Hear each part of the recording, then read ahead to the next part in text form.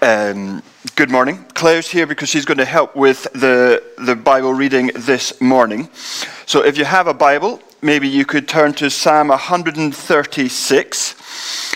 And we're going to carry on in our short series. And the words are going to come up on the screen somewhere below me. And you'll see on the words that there's a little refrain after the kind of main text. His love endures forever. And so you need to be... that is a bit I would like you to say. So Claire's going to say his love endures forever. And this psalm that we're about to look at is called the Great Hallel. It's the Great Praise. And this is a psalm that the Jews still use today during their Sabbath morning service.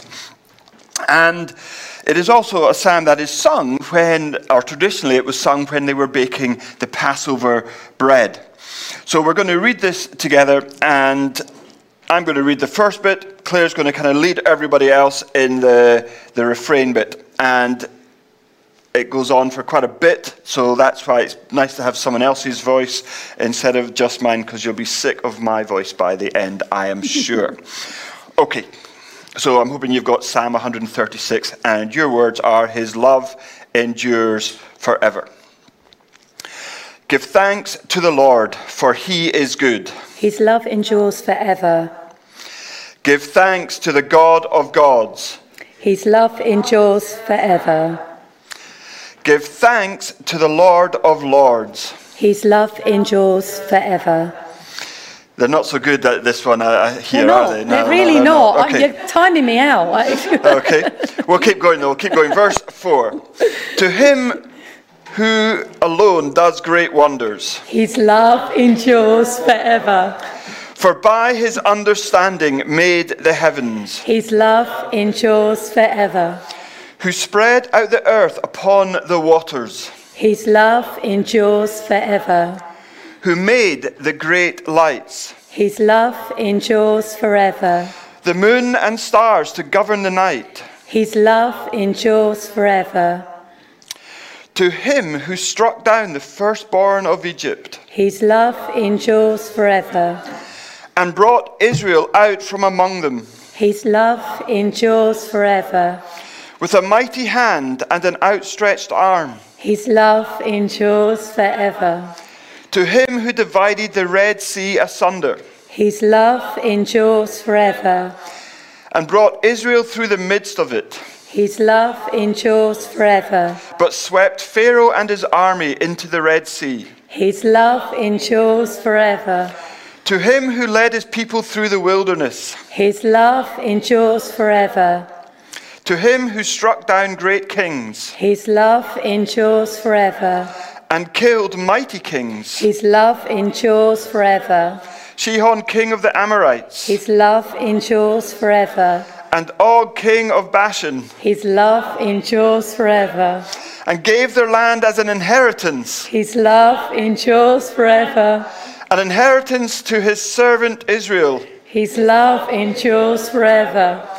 He remembered us in our low estate. His love endures forever. And freed us from our enemies. His love endures forever. He gives food to every creature. His love endures forever. Last one. Give thanks to the God of heaven. His love endures forever. Thank you very much.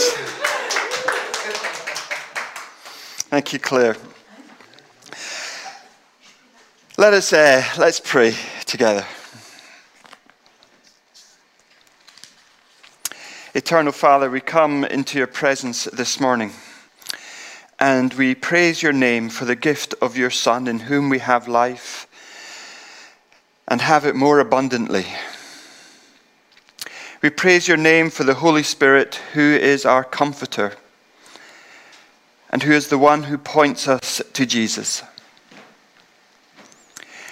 We pray that we may yield to the Spirit and be controlled in all areas of our lives, and that we would desire to live undefeated lives, experiencing victory over sin in our daily walk with you. We acknowledge that we must respond to the light of your word as it is continually revealed to us. We pray that the consequences of being filled and controlled by the Holy Spirit will result in a Christ-like character. Submissiveness, service, worship and praise. We praise you for being here this morning. And we pray that the beautiful worship that Anna led us in was worthy of you. We praise you that you are not a God who is far away, but that you are present and want to speak to us. So, eternal God, speak to us now. We, your servants, your children, are listening. We pray all these things in the precious name of Jesus. Amen. I don't know if you've seen the film Groundhog Day. It's quite an old film. Anyway, the premise of the film is this. Bill Murray, he plays this TV weatherman, Phil Connors, who's given the job of covering the annual Groundhog Day festival in a small town. However, he feels he's above this festival. He believes that this is a plebeian, rhodient festival that is beneath him. But he's got a job to do. So he goes to the little town and he checks into the local bed and breakfast where in the morning he's woken up by the radio with the final bars of Sonny and Cher's I've Got You, Babe. And then there's a couple of highly caffeinated DJs talking a lot. He then grumpily goes and he does his on-camera bit with the sleepy rodent as a backdrop. And he's ready to leave the town, but he cannot leave because of a snowstorm. So he beds down for a second night, but in the morning, the alarm clock goes off, and it's the same music, and it's the same DJ patter, word for word. And it's February the 2nd, again. And then again, and then again, and then again. No matter what Phil does, he wakes up the next morning to find out it's the same day. And he's caught in a never-ending loop. Now, the writer of this film suggests that it takes between 30 and 40 years for Bill Murray to learn what is needed to end the loop. That's between 10,950 to 14,600 wake-ups to the same song, the same experience day after day. And you know, sometimes as a school teacher, I feel like I'm living Groundhog Day. I stand at the door to the classroom and I repeat the same instructions again and again and again. Every lesson, every day, every week. And you would think by the end of the school year, and if the children have had me for 3, 4, 5 years, you think they would know what to expect. But no. Every day I stand and I look them in the eye and I say, enter in silence, stand behind your desks, get your equipment out. Enter in silence, stand behind your desks, get your equipment out. I might change the tone a little bit. Enter in silence, stand behind your desks, get your equipment out. But it's the same words. Enter in silence, Harry, stand behind your desks, get your equipment out. Enter in silence, Jesse, stand behind your desk, get your equipment out. Enter in silence, stand behind your desks, get your equipment out. And day after day, there's always some muppet who doesn't listen, doesn't get it, and doesn't do what's expected. And this is what's going on here in this psalm. The psalmist is repeating the same phrase 26 times. His love endures forever. 26 times. And he's doing this is because he realizes that they're not going to get it. They're not going to understand. And this is what he wants them to learn. I mean, I don't know how you felt when we were doing the Bible reading. It felt like after 5 or 6, Claire was getting a little bit bored and trying to gee everyone up. Mark had fallen asleep after 26. Anna had woken up again. But by about 10, Mark had woken up, Anna had fallen asleep, and it was all going off. And I wonder if you were at home thinking, why didn't they just miss out that bit? Especially when it was kill this person, his love endures forever. It felt a bit strange. Maybe you actually went off and made a cup of tea and did something else. But it's there 26 times, so we don't miss the tremendous force of God's love.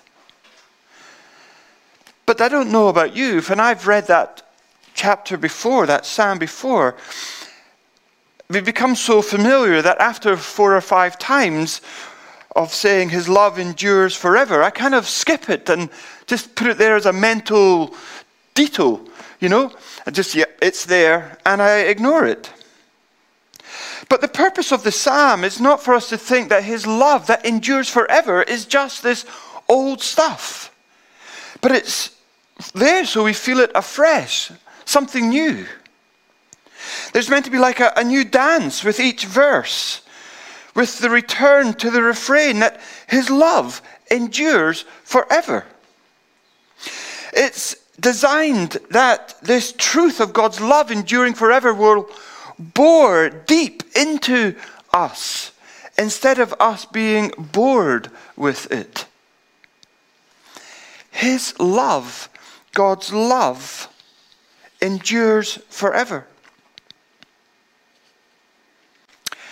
And I want us to kind of break down the psalm a little bit to see what he's trying to get to. So we have the first 3 verses. Give thanks to the Lord, for he is good. His love endures forever. Give thanks to the God of gods. His love endures forever. Give thanks to the Lord of lords. His love endures forever. And what I find fascinating is that in these 3 verses, the word that is used for God is 3 different words. In verse 1, we have the word Lord, and it's all in capitals.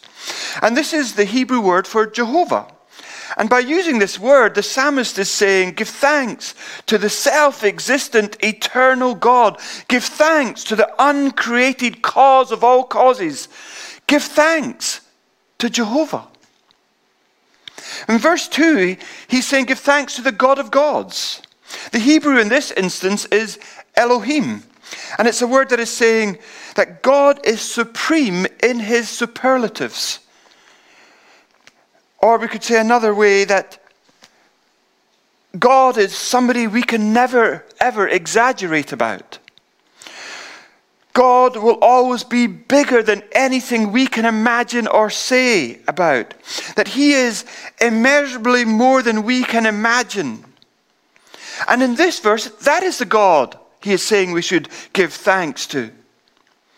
And in verse 3, we have the word Lord again, but this time it's a different Hebrew word, and it's symbolized by it not being in capitals, and it's the word Adonai. And the word of this, and the use of this word is telling us that God here is sovereign. And by that I mean there's nothing that happens in creation that is outside of God's influence and authority. That here it's saying God is in control. Nothing surprises God. Nothing catches God off guard. It is saying that he is Lord. He is King. He is ruler. And these opening 3 verses are saying, this is our God that we have to give thanks to. And we can so often forget that. I remember one time, Claire and I were having dinner with Brian and Julie. And Brian had made some lovely fresh bread, and Julie had cooked some lovely, I think it was steaks that she had. And what was eventually a great evening, it had nearly been spoilt by Brian. Let me explain. We sat down to dinner, and I'm sure, Brian, if you're listening, you're thinking, how did he ever spoil? But just people will recognize what happens here. We sat down for dinner, and before we ate, we all held hands, and to give thanks for the food. And Brian volunteered to pray in thanks.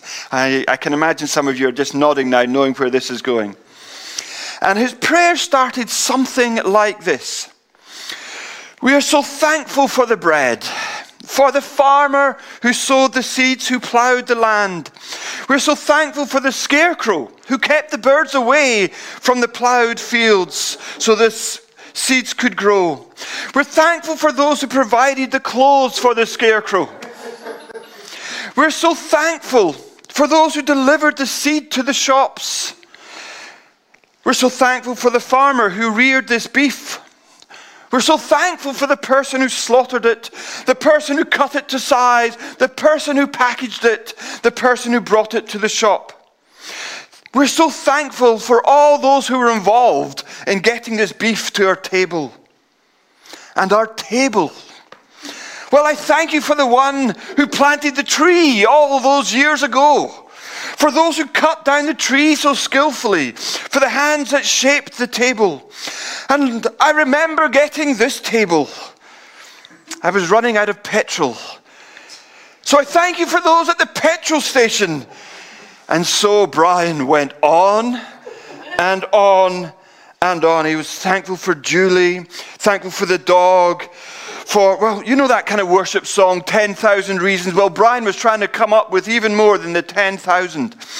And I remember squeezing Claire's hand in anguish, thinking, Claire, please do something. Squeeze Brian's hand, or break his hand, or grab the bread knife and stab him. Just do anything. My willful wife ignored me.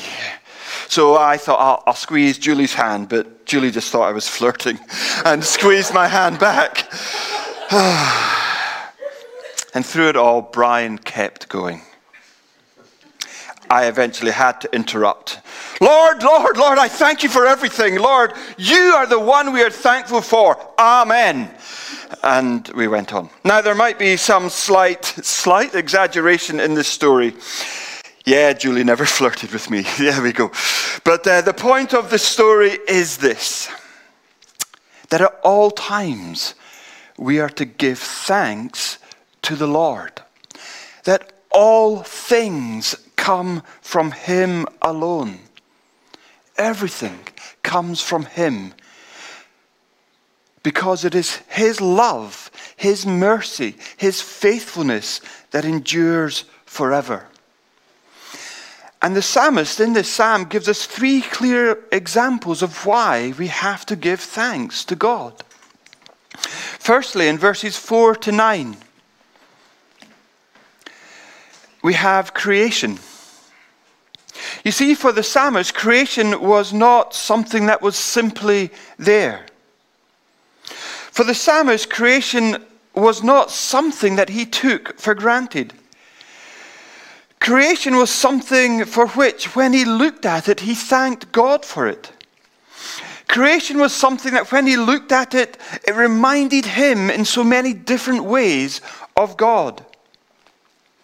For instance, in Psalm 19, the psalmist says that creation is the evidence of God's glory, and he praises God for His glory in creation. It says there, Psalm 19, verse 1, the heavens declare the glory of God. The skies proclaim the work of His hands. Praising God for His glory. Then in Psalm 135, which for the maths challenged is the psalm before our psalm. It is the psalmist sees creation as the evidence of God's power. It says there in Psalm 135, the Lord does whatever pleases Him in the heavens and on the earth, in the seas and all their depths. He makes clouds rise from the ends of the earth. He sends lightning with the rain. He brings out the wind from His storehouses. And in that psalm, the psalmist is looking at creation, and he's reminded of God's majesty, His splendor, His power. But in our Psalm 136, we get a different note. We get a different emphasis. For in Psalm 136, as the psalmist is looking at creation, he doesn't see it just in light of God's glory or just in the light of God's power. He sees it as evidence of God's love. And I think when we think about creation, we maybe don't think about creation in that way. We don't look at creation and go, wow, God loved us so much that he created the universe for us to live in and to enjoy. That creation, that the universe is God's gift to us. That the creation and the universe is our home given to us by God.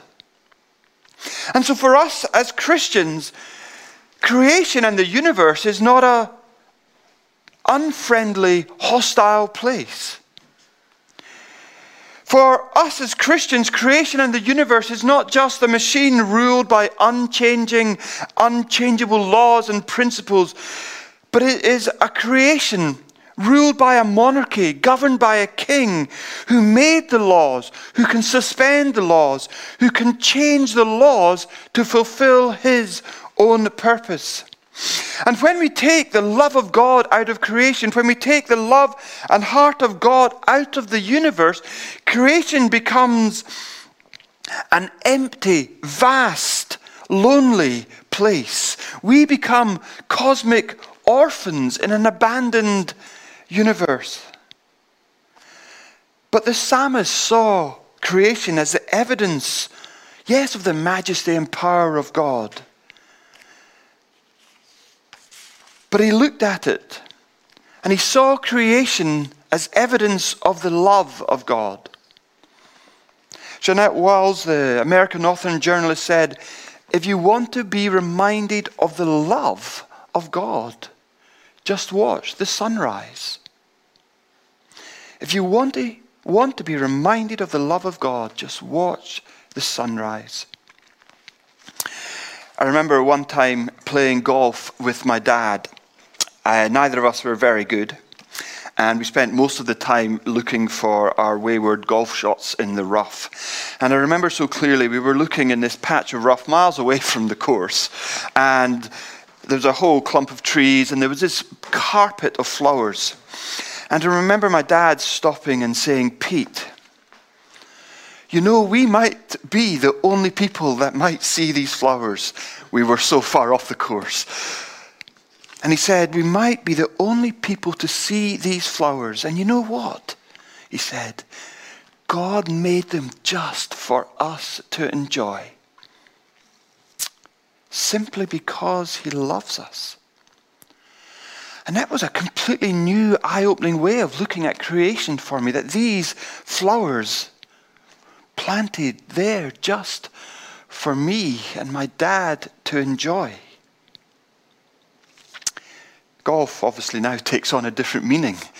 I don't mind hitting the ball miles away from, well, I prefer to be straight, but now I'm just enjoying that flower that God made for me. And what's so amazing is that God loves us so much that he gave us this home, this creation, this universe for us to live in and to enjoy. And creation for the psalmist, it's not just about the love of God, but it's also the mercy of God. You know, creation, like everything else given to us, is an act of grace. It's not just a demonstration of God's power. If we look at creation, we are aware of God's power.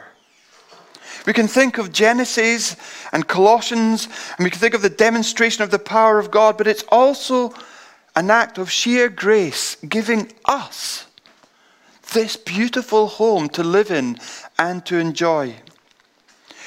G.K. Chesterton, the Roman Catholic author and theologian, once said this: there is no way in which a man can earn a star or deserve a sunset.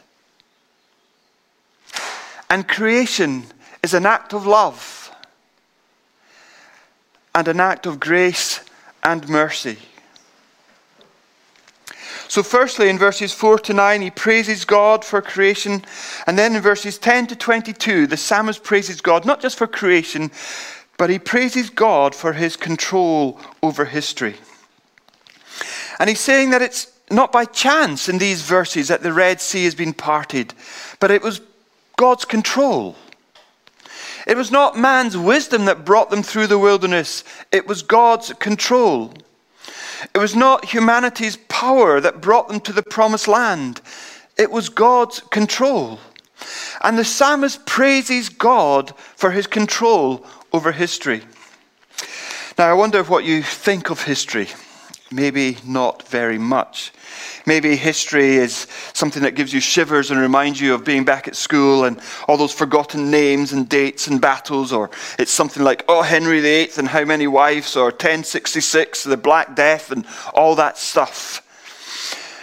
Somebody once said that the only lesson we learn from history is that we don't learn from history. Somebody else once said about history that history is simply an unceasing cycle of crises, event after event, all without meaning. But for the psalmist, history is simply his story. For the psalmist, history was an exciting subject because history is the story of God. The story of God stepping down in power into the affairs of men and women. History is the exciting story of God intervening in the affairs of men and women and changing things and doing things that otherwise would not have happened. It is God fulfilling all things according to his great, unchanging and eternal purpose. And so history for the psalmist was exciting, for in it he sees the control and sovereignty of God. God stooping down into the world. God intervening into the affairs of humanity. There's a story told of Handel's Messiah. And it was being performed somewhere, and the program notes had been written up, and on the notes there was a printer's error. And instead of it reading, "The Lord God omnipotent reigneth," it read, "The Lord God omnipotent resigneth." Just one letter difference, or maybe two. Can't do it, okay? And some people and some Christians kind of think like that. We look at our world and we think that God is absent, that God has resigned, but not for the psalmist. For him, history is God's story. God in control, God sovereign, God stooping down into the world. Just simply and briefly to end, verses 23 to 26. The psalmist praises God for his compassion. He praises God for his care for the individual. Verse 23, it says, "To the one who remembers us in our low estate," or as the New Living Translation puts it, "who remembered us in our weakness." It's an amazing verse. You know, and as I was thinking about it, I was reminded of a couple of verses I really like. And Psalm 147, verses 3 and 4. There he says, the psalmist says, "He heals the brokenhearted and binds up their wounds. He determines the number of the stars and calls them each by name." And this is the psalmist's God. A God who is in control, a God who determines the number of the stars, a God who calls each of the stars by name. And just think of this for a minute. God's immensity, that he counts all the stars. I mean, only a God could do this. The stars are so numerous that no astronomer could count them. And they lie so far in the depths of space, and they're so remote from each other that no man can even assume to have even seen one iota of them. Even if we use the most powerful telescopes, we have only seen a tiny part. But it says God calls them all by name. The sheer immensity of our God knows the very names of every individual star. And yet he heals the brokenhearted. He binds up the wounded. And yet for so many, the sheer immensity of God must somehow make God impersonal. And therefore our cares, our sorrows are insignificant before such an immensity. that the immensity of God who made the stars, who calls them by name, how can he be concerned with our tiny, little, fluttering, fleeting hearts? But the psalmist says the very opposite, that his very immensity is the sign of his immense care for the individual's wounds and brokenness of their heart. It says there in our psalm that he remembers us of low estate. He who creates the stars, who gives them their name, he binds up the wounded. He heals the brokenhearted. Let me tell you a final story, and maybe the worship team could come back up. There was once this young girl, and she was getting on a bus. And as she was getting on, she suddenly stopped because she heard her name being called. "Good morning, Maddie," she heard. And as she turned round, and she stood there for a moment spellbound, because the person who called her name was the headmistress of her school. And that night the girl went and said to her mother, "You know, our headmistress has 1,000 girls in her school, and I've never spoken to her. I didn't even know she knew me, but she does. And she called me by my name." And so the psalmist says, does God. That the God of all gods, the Lord of all lords, who created the universe as evidence of his majesty, who created it to demonstrate his power, to show us his love, the God of all gods who intervenes dramatically and directly in the affairs of men and women as a sovereign. He cares. He knows us by name. And I trust that you will never be blasé about this. I trust when we think about his love enduring forever, you won't just want to skip over that bit because you've heard it so many times.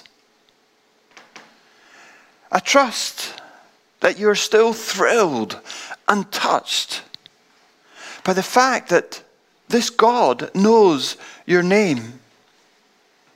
I trust that it still warms your heart, that he who knows the names of all the stars in our ever-expanding universe knows your name. I trust that you know he calls you by name. Let's just pray together for a minute.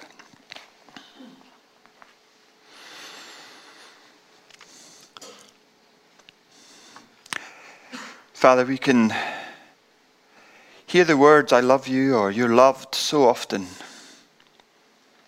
that they can mean so little.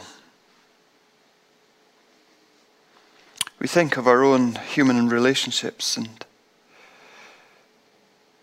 the word can be bandied around and it can lose meaning. But this morning, take the truth that you love us with an enduring love, a love that lasts forever. That you call us by name. That when there is all those stars in the universe that are named, you have us on your heart. That the universe itself, those flowers, those plants, the birds that sing, they've been created for us to enjoy because you love us.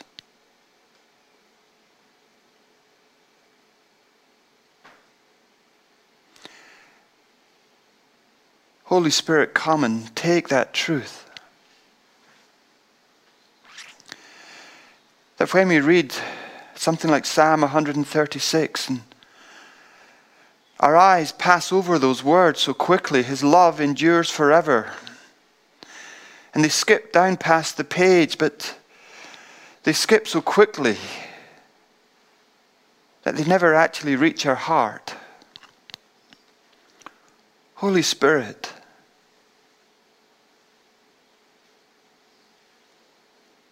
take those words,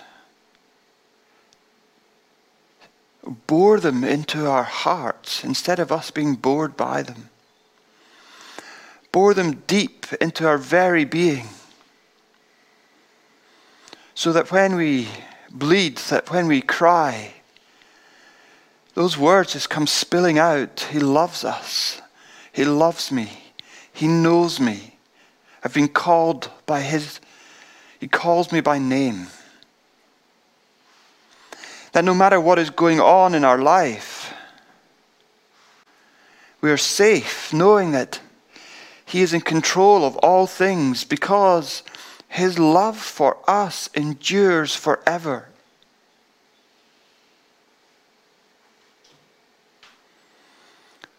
Holy Spirit, do something in us.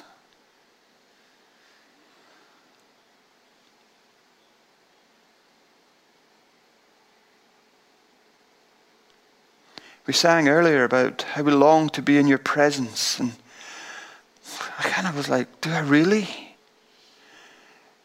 But if I knew how loved I was, man, yes.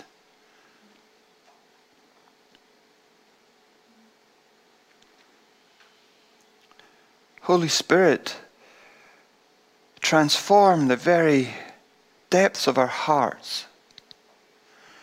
Those places where they're so dark and empty.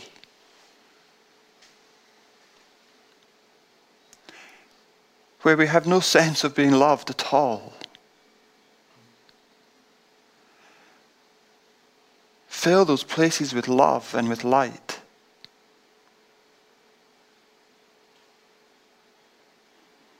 So we're not scared by the darkness, by the vastness. We're not scared by the silence. Holy Spirit,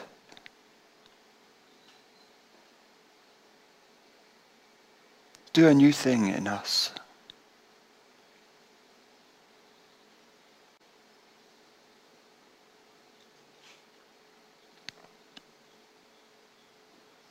Forgive us for being so blasé about your love.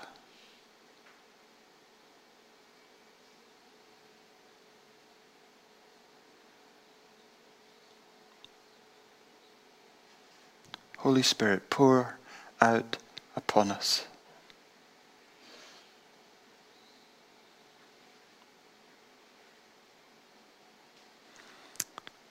The worship team are just going to lead us in a song, and just use that time just to sit and either listen or use the words as a prayer to God, that He would pour His love out.